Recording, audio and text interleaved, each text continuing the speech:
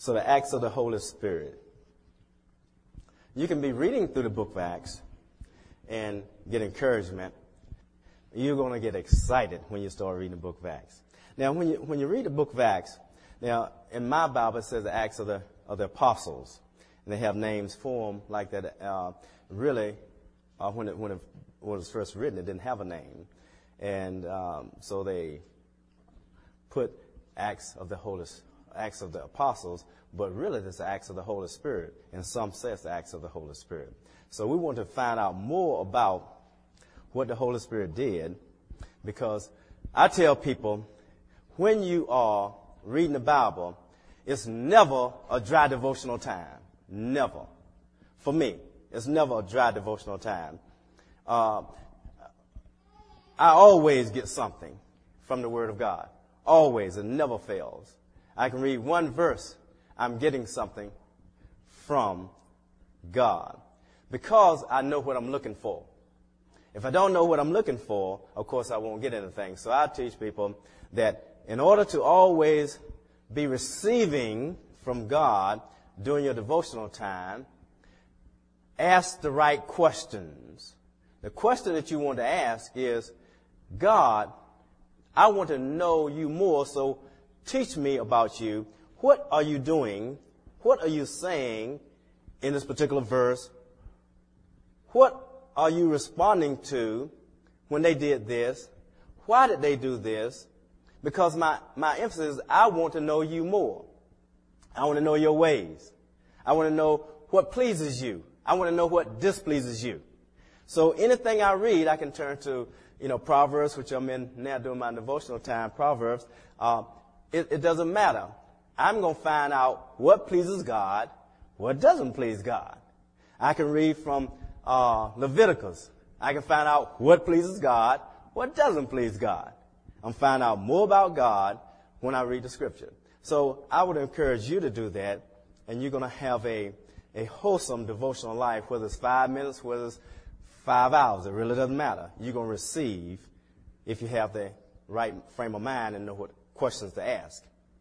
Same way when you are reading the book of Acts, how does the Holy Spirit flow? What is the Holy Spirit doing in your life? How can I be sure that I am sensitive to the Holy Spirit? How can I be sure that the Holy Spirit is leading me? Because if this is the acts of the Holy Spirit, then I know that the Holy Spirit is at work. Did the men and women know that the Holy Spirit was at work? Did they sense it? How did they sense it? Did they miss it? How did they miss it? When did they miss it? How did they correct it? These are questions that I ask when I'm reading the book of Acts, and I've read it, several times before I start desiring to teach it, because I want to know about the Holy Spirit. One of our ways of hearing from God when you're trying to make decisions, one, of course, is the Holy Spirit witnessing with your spirit. That's one of them. It's a sensitive area because how do you know when the Holy Spirit is witnessing with your spirit? How do you really know that? Because it's similar to where we just feel like this is what we should do. Well, is that really the Holy Spirit? How do you know? And so I teach 7 things in hearing from God, and without any one of those 7, you can miss God. Particularly if you think that, well, this is what the Holy Spirit is leading me to do. Well, in the acts of the Holy Spirit, is that true? Is that really true? So I want you to really go to school on the book of Acts with me as we're teaching through the book of Acts. Now, we said the Acts of the Apostles, which is the title of in my Bible, the Acts of the Apostles, is a primary church history to cover the earliest days of the faith. A lot of churches base their doctrine a lot of times and what they want to do on the Acts of the Apostles. Now, a lot of doctrine you won't find in the book of Acts in the fullness of what the doctrine would be. But there are seeds of doctrine in Acts. So I want you to see, can you recognize those seeds that come to full fruition in the epistles?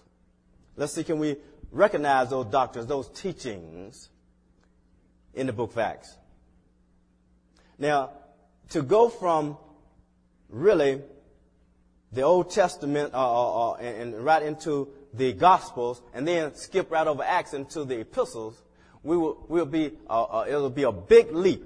We won't know much about the church, the early church, and then we won't know how we're supposed to function. Even though we read some of it in the epistles, we won't have the fullness of how did the church start? How did the church at Ephesus start? What was the Ephesians? What was that all about? Acts will tell us a lot of those questions. It's going to bridge the life of Christ and the Christ life taught in the epistles. It's going to bridge that. It's going to bridge it. So we're going to see a lot of things as we get to it. Let's look at Acts chapter 1. The author of Acts is the author of one of the Gospels. What's the Gospel? Luke. Okay. In Acts chapter 1, it'll tell us, the first account I composed. Now, what is that first account? When it says that first account I composed, we should know that, he's talking about when he wrote the Gospel of Luke. So if you know that, you'll say, okay, I know what he's talking about. Theophilus, who is he? Not much at all is known about him. You don't find many things at all about this person. But you know that he called him something. What did he call him? I heard that, Lord, what did you say? Okay, what now? Love of God. Okay, that's what the name means if you look up the name, what actually that name means. Okay? But now let's go a little bit further. What did he call him in the book of Acts? What did he say about him? Okay? Let's look at it a little closely in the book of Acts here. It says that the first account I composed, Theophilus, about all that Jesus began to do and to teach until the day when he was taken up to heaven.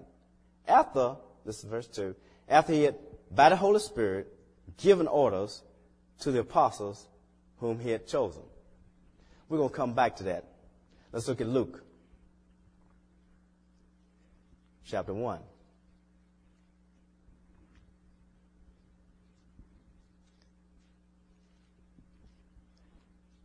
Inasmuch as many have undertaken to compile an account of the things accomplished among us, just as they were handed down to us by those from the beginning, were eyewitnesses and servants of the word. It says, it seemed fitting for me, as well, having investigated everything carefully. Now, he's a physician. He's investigating everything carefully. From the beginning, to write it out to you in consecutive order. Most excellent Theophilus. Most excellent. Why did he call him most excellent? Because he's over in Acts chapter 1, the first account I composed, Theophilus. He could have said most excellent. We already know in Luke that was what he called him. Why did he call him most excellent? These are questions that when you read the Bible, it helps you to gain more information from the Bible. Now, Theophilus, the theologians believe that he was probably a Roman official only because most excellence indicate an official position when the Acts was written. Okay. In other words, when you're addressing somebody who has authority, who has an official position, they would say, "Most excellent," or "Your Highness," or something. You've seen pictures there. They say all sorts of things, you know. But this man must have had some type of official title for him to call him Most Excellent. So we get some understanding of why Luke is writing this person. Then he must have asked him to compile some things, ask him some information, and Luke is trying to give him that information, which we are privy to, and which is good. Let's look a little further. Chapter 2, when it says that after by the Holy Spirit giving orders to the apostles. I thought that when Jesus, if you look at, like I said, Matthew, when he gave orders to his disciples, the apostles, the ones he has chosen, I thought he gave orders to them. Did you think he gave orders to them? Or did you think the Holy Spirit just gave orders to them? Did you ever think of it? Think about it? Let's look again, verse 2. Until the day when he was taken up to heaven, after he had by the Holy Spirit given orders to the apostles whom he had chosen. Now we look at Matthew. Turn to Matthew, if you have your Bibles, chapter 28. Verse 16, it says that but the 11 disciples proceeded to Galilee, to the mountain which Jesus had designated. When they saw him, they worshiped him, but some were doubtful. And Jesus came up and spoke to them, saying, all authority has been given to me in heaven and earth. Go therefore and make disciples of all nations, baptize them in the name of the Father, Son, and the Holy Spirit, teaching them to observe all that I have commanded you. Lo, I will be with you always, even to the end of the age. Where does it say, when he says, Jesus came up and spoke to them, saying? Is he talking about those orders? I want you to learn to ask questions. As you're reading through the book of Acts, ask questions. Don't just read over a verse and say, well, I've done my duty. I've had my devotional time. I know I'm supposed to have a devotional time, so I spent my 5, 10, 15, 20, 25, 30, 30, 40, 45, 50, 55, 60 minutes, so that's it. You know, I'm through. No, you're reading, you're studying, you're trying to meditate on, you're trying to find out more about God. You're trying to find out, why are you saying this? What do you mean when you said this? When Jesus gave orders by the Holy Spirit, does that mean that the Holy Spirit did it? Or does it mean the Holy Spirit moving through you when you did that? You know? And how did you know the Holy Spirit was moving through you to say that? Because I can say that the Holy Spirit has told me to tell you. How do I know, and how do you know the Holy Spirit told me to tell you that? Do you understand? You ask those questions. Because if you don't ask those questions, you're going to just assume that the Holy Spirit is moving through you when he might not be. Or you assume that the Holy Spirit is not moving through you, and he is. So you want to know. So ask those questions. And I'm going to leave a lot of things to you to ask, because I think it's very fitting for you to do that. Now, verse 3. To these he also presented himself alive after his suffering. What does it mean, his suffering? When I read that, I said, okay, after his suffering. What is considered his suffering? Yeah. And so we know it's his passion, right? Another word would be passion. Well, what's the passion? The passion of Christ, you know. What events make up the passion? You see? Okay. Is there betrayal in it? Oh, yeah. The rest, the trial. So we'll be talking about that a little bit more for our Easter service. I'm trying to teach you to ask questions. That's what I'm trying to teach you. And if you ask questions, you can find out answers. Suppose you don't ask that question and you still don't know. Then you read and you don't have the information that God wants you to have. Okay, let's go a little bit further. By many convincing proofs, he appeared to them over a period of 40 days, and speaking of the things concerning the kingdom of God. So somebody asks you, well, when Jesus resurrected, did he go up to heaven first? Did he come down and come back down and talk to them? Did he stay for 50 days? Did he stay for a year? Did he stay for 10 days? Did he stay, what did he stay? 40 days. But the interesting thing by many proofs. What proofs are we talking about when it says by many proofs? Let's look at some of those proofs. He showed himself to Mary Magdalene, didn't he?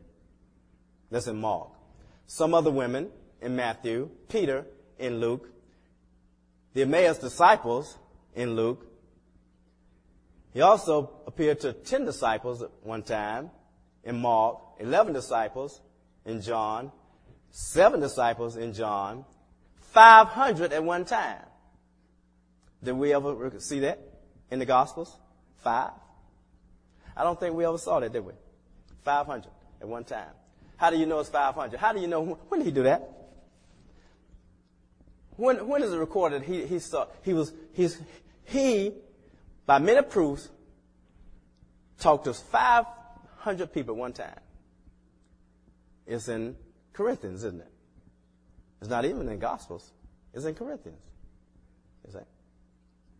So when I look at these proofs, I said, God, I know what are some of these proofs? What are some of these proofs? Before we go a little further, I want to go to Luke. Let's go to Luke, chapter 24. Let's look at one of the proofs, just one of the proofs. This proof, he was on the road had some disciples on the road to Emmaus, and they were just talking, and he came and joined them.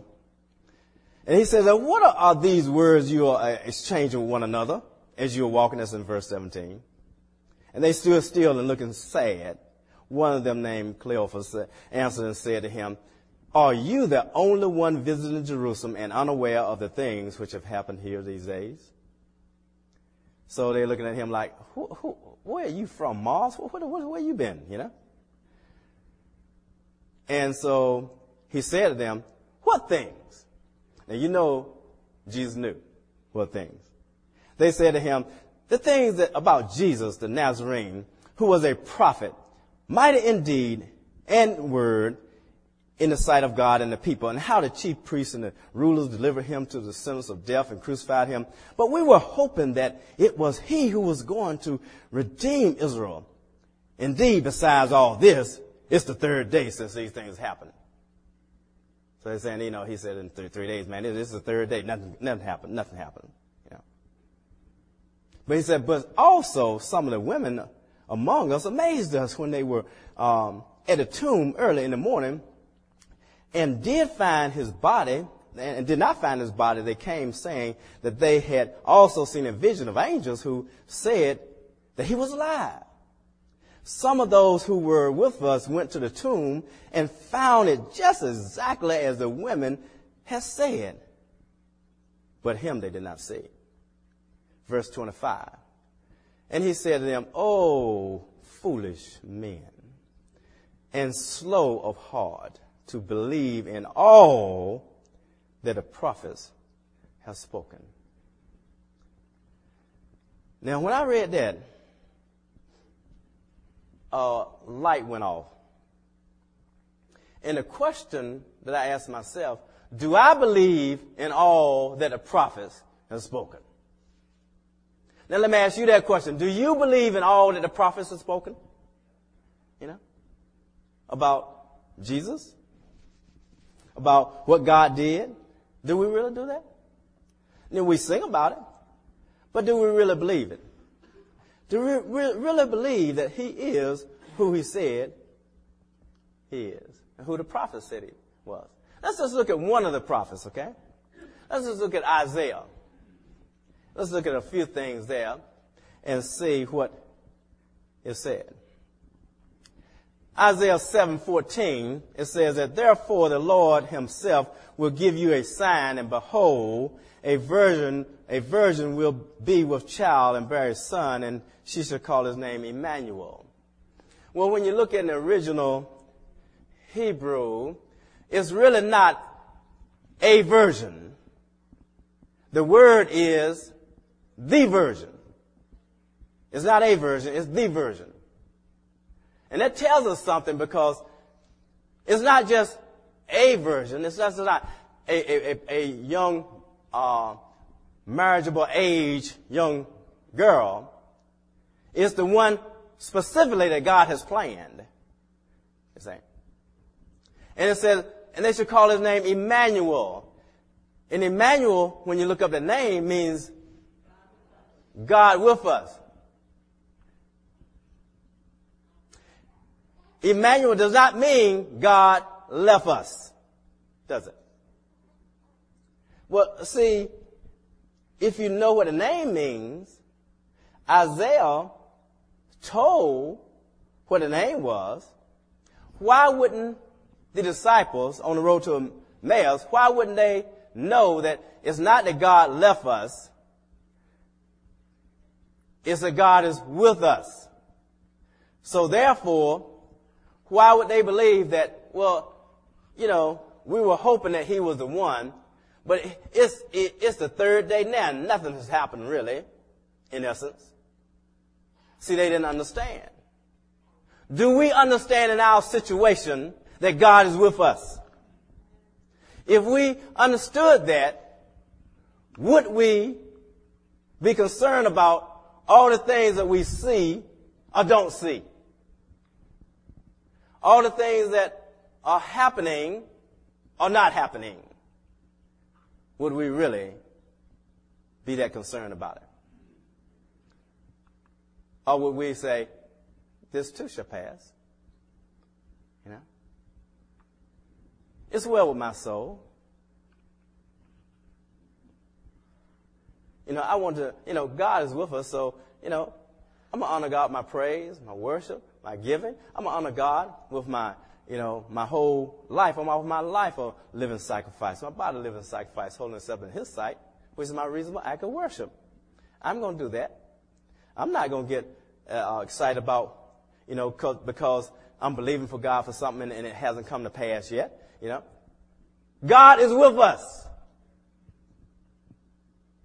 See, I can boo-hoo cry over my situation. I have plenty of situations, you know.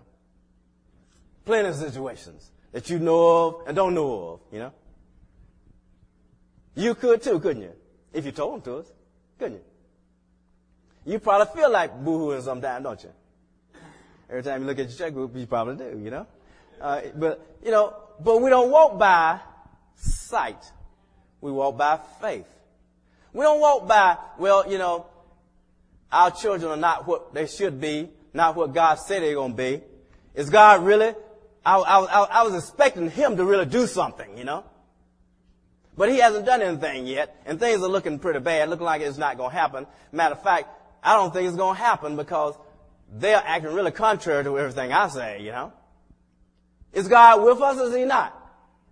He's with us. He hasn't left us. See? We have to understand that. That's just one thing in Isaiah. Do we really believe? If we really believe, it would change our attitude. It would change what we say, as Rebecca said, with our tongue. It would change a lot of things, you see. It would change them.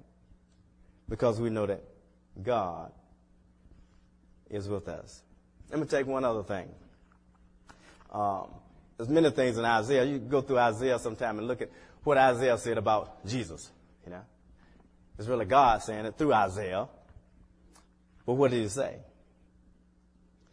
I get excited sometimes when I'm reading this. Isaiah 53, 4 and 5 says, surely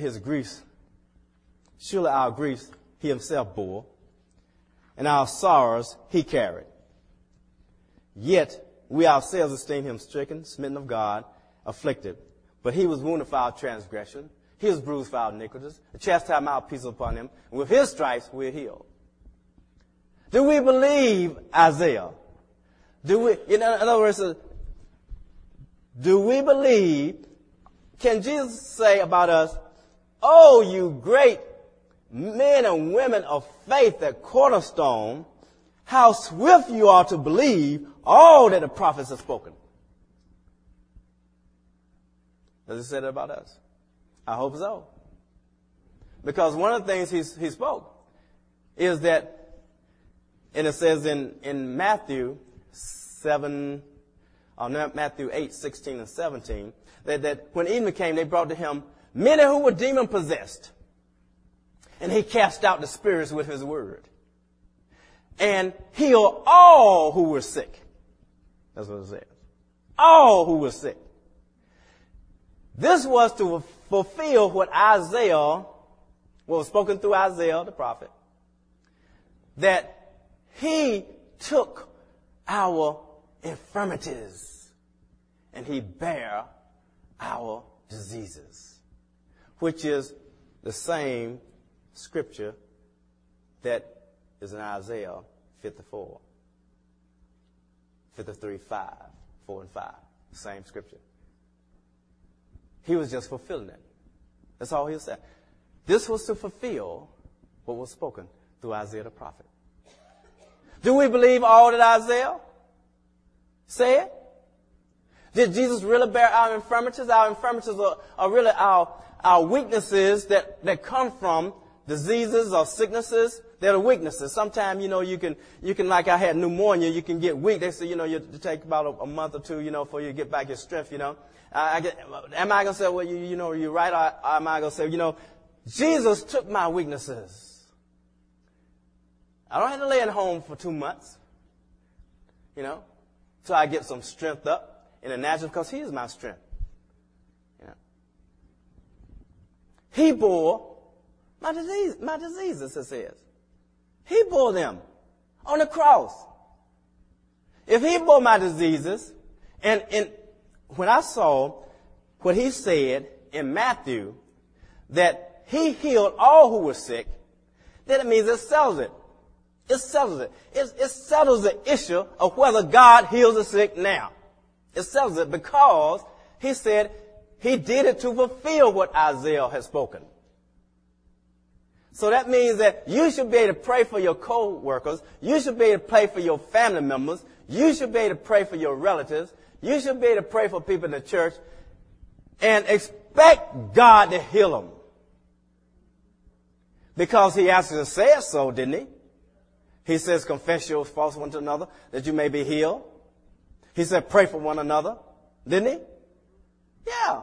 When we were sweet. Where's that found at? Thank you. James. Come on. James, chapter what? 5. Come on. Is it 5? Come on. Are y'all with me today? Is it James 5, chapter 5? Oh, we're not on chapter 5 yet, right? Come on, we're on 6 months. Come on. Is it James chapter 5 or not? Yeah. Yeah, it is. Yeah, if any among you are sick, what are you supposed to do? Call for the elders of the church and they'll pray a prayer of doubt over you. Is that what it says? What does it say? Pray the prayer of faith for you. Right? Anoint it all. Yeah. And what do God do? Raise them up. Right? Raise them up. Come on. I know what it is. The clock is right. It's 9 minutes after 12. So therefore, you checked out at 12 o'clock, didn't you? You checked out at 12 o'clock. I'm trying to help us here with Acts, because the same person wrote Acts, wrote Luke. And Jesus said, "Oh, you foolish man, slow of heart to believe in all that the prophets have spoken." And I say that when we read Acts, we have to believe. We have to believe for our situation, because application is one thing to read the scripture, it's another thing to apply it. It's one thing to believe it with your head, it's another thing to apply it. You see? So we have to walk in the truth. So when he says that we're supposed to believe in all that the prophets have spoken about him, then I said Isaiah spoke that he bore our griefs, he took our sorrows, and therefore it's a done deal. Therefore, whatever your problem is today, whatever your situation is today, know that there are many, many, many people all over the world, non-Christians and Christians, that are going through similar things. Not everybody going through what you're going through, but there's somebody going through what you're going through now, and somebody overcame. And somebody didn't overcome. If you're in the world, you can't possibly overcome. You don't have the overcomer in you. But the church can overcome. And I say we're overcomers. That's what I say. We're overcomers. And we're going to overcome anything that the enemy tries to do. Because I believe that God is true. I believe that he's powerful. I believe that there's none like him. That he's our rock. He's our cornerstone. He's everything it is. Is that correct? Look what it says in Isaiah 28:16. Therefore, thus says the Lord God, behold, I am laying in Zion a stone, a tested stone, a costly cornerstone for the foundation firmly placed. He who believes in it will not be disturbed. Who is that cornerstone? Jesus Christ. And we're supposed to lean on him. That's what we're supposed to do. That's what we're supposed to do. My goodness gracious. I mean, it's, whew. Listen to Isaiah 44:6 and 8. It says, thus says the Lord, the King of Israel and his Redeemer, the Lord of hosts. I am the first and the last, and there is no God besides me. Behold, do you hear it? No God besides me. I don't care what gods these your co-workers may be serving. There's no God other than Jehovah God. None. It says, do not tremble and do not be afraid. Have I not long since announced it to you and declared, and you are my witnesses, and is there any God besides me? Or is there any other rock? And he answered it for us. I know of none. That's God speaking through Isaiah. That's what he says. Whew. I said, my. God is good. Can I read you one more verse? Can you stand and hear the word a little bit more?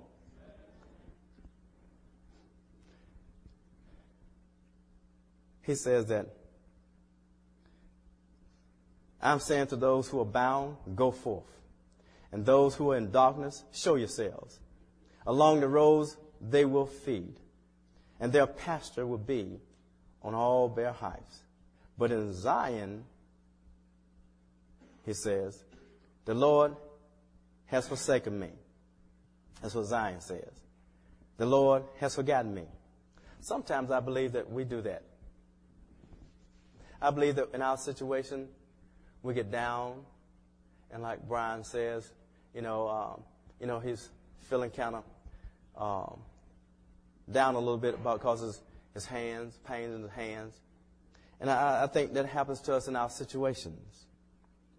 But God wants us to know that that's not, he hasn't forgotten us. He says that, can a woman forget her nursing child and have no compassion on the son of her womb? The answer is no. Even these may forget,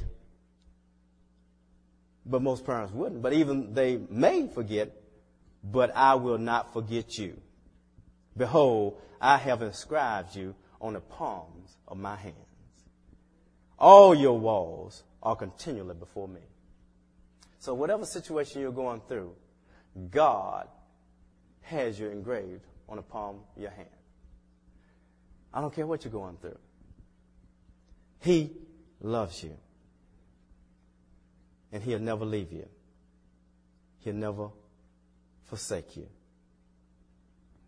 And whatever the word says, whether it's in Isaiah, whether it's in Jeremiah, wherever it says, he said, for my thoughts are not your thoughts, my ways are not your ways, says the Lord. For as the heaven is higher than the earth, and my ways higher than your ways, and my thoughts higher than your thoughts. For as the rain comes down, the snow from heaven, and makes it to bring forth and bud, so shall my word be to go forth from my mouth. They shall not return void, but it shall accomplish that which I please. I don't care whether it's Isaiah. I don't care whether it's Amos. I don't care what prophet it is, what word it is.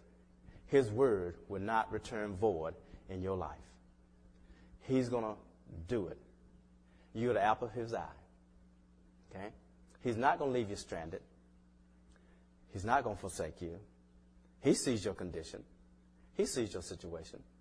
He's just trying to see whether you're going to trust in him or whether you're going to trust in what you see.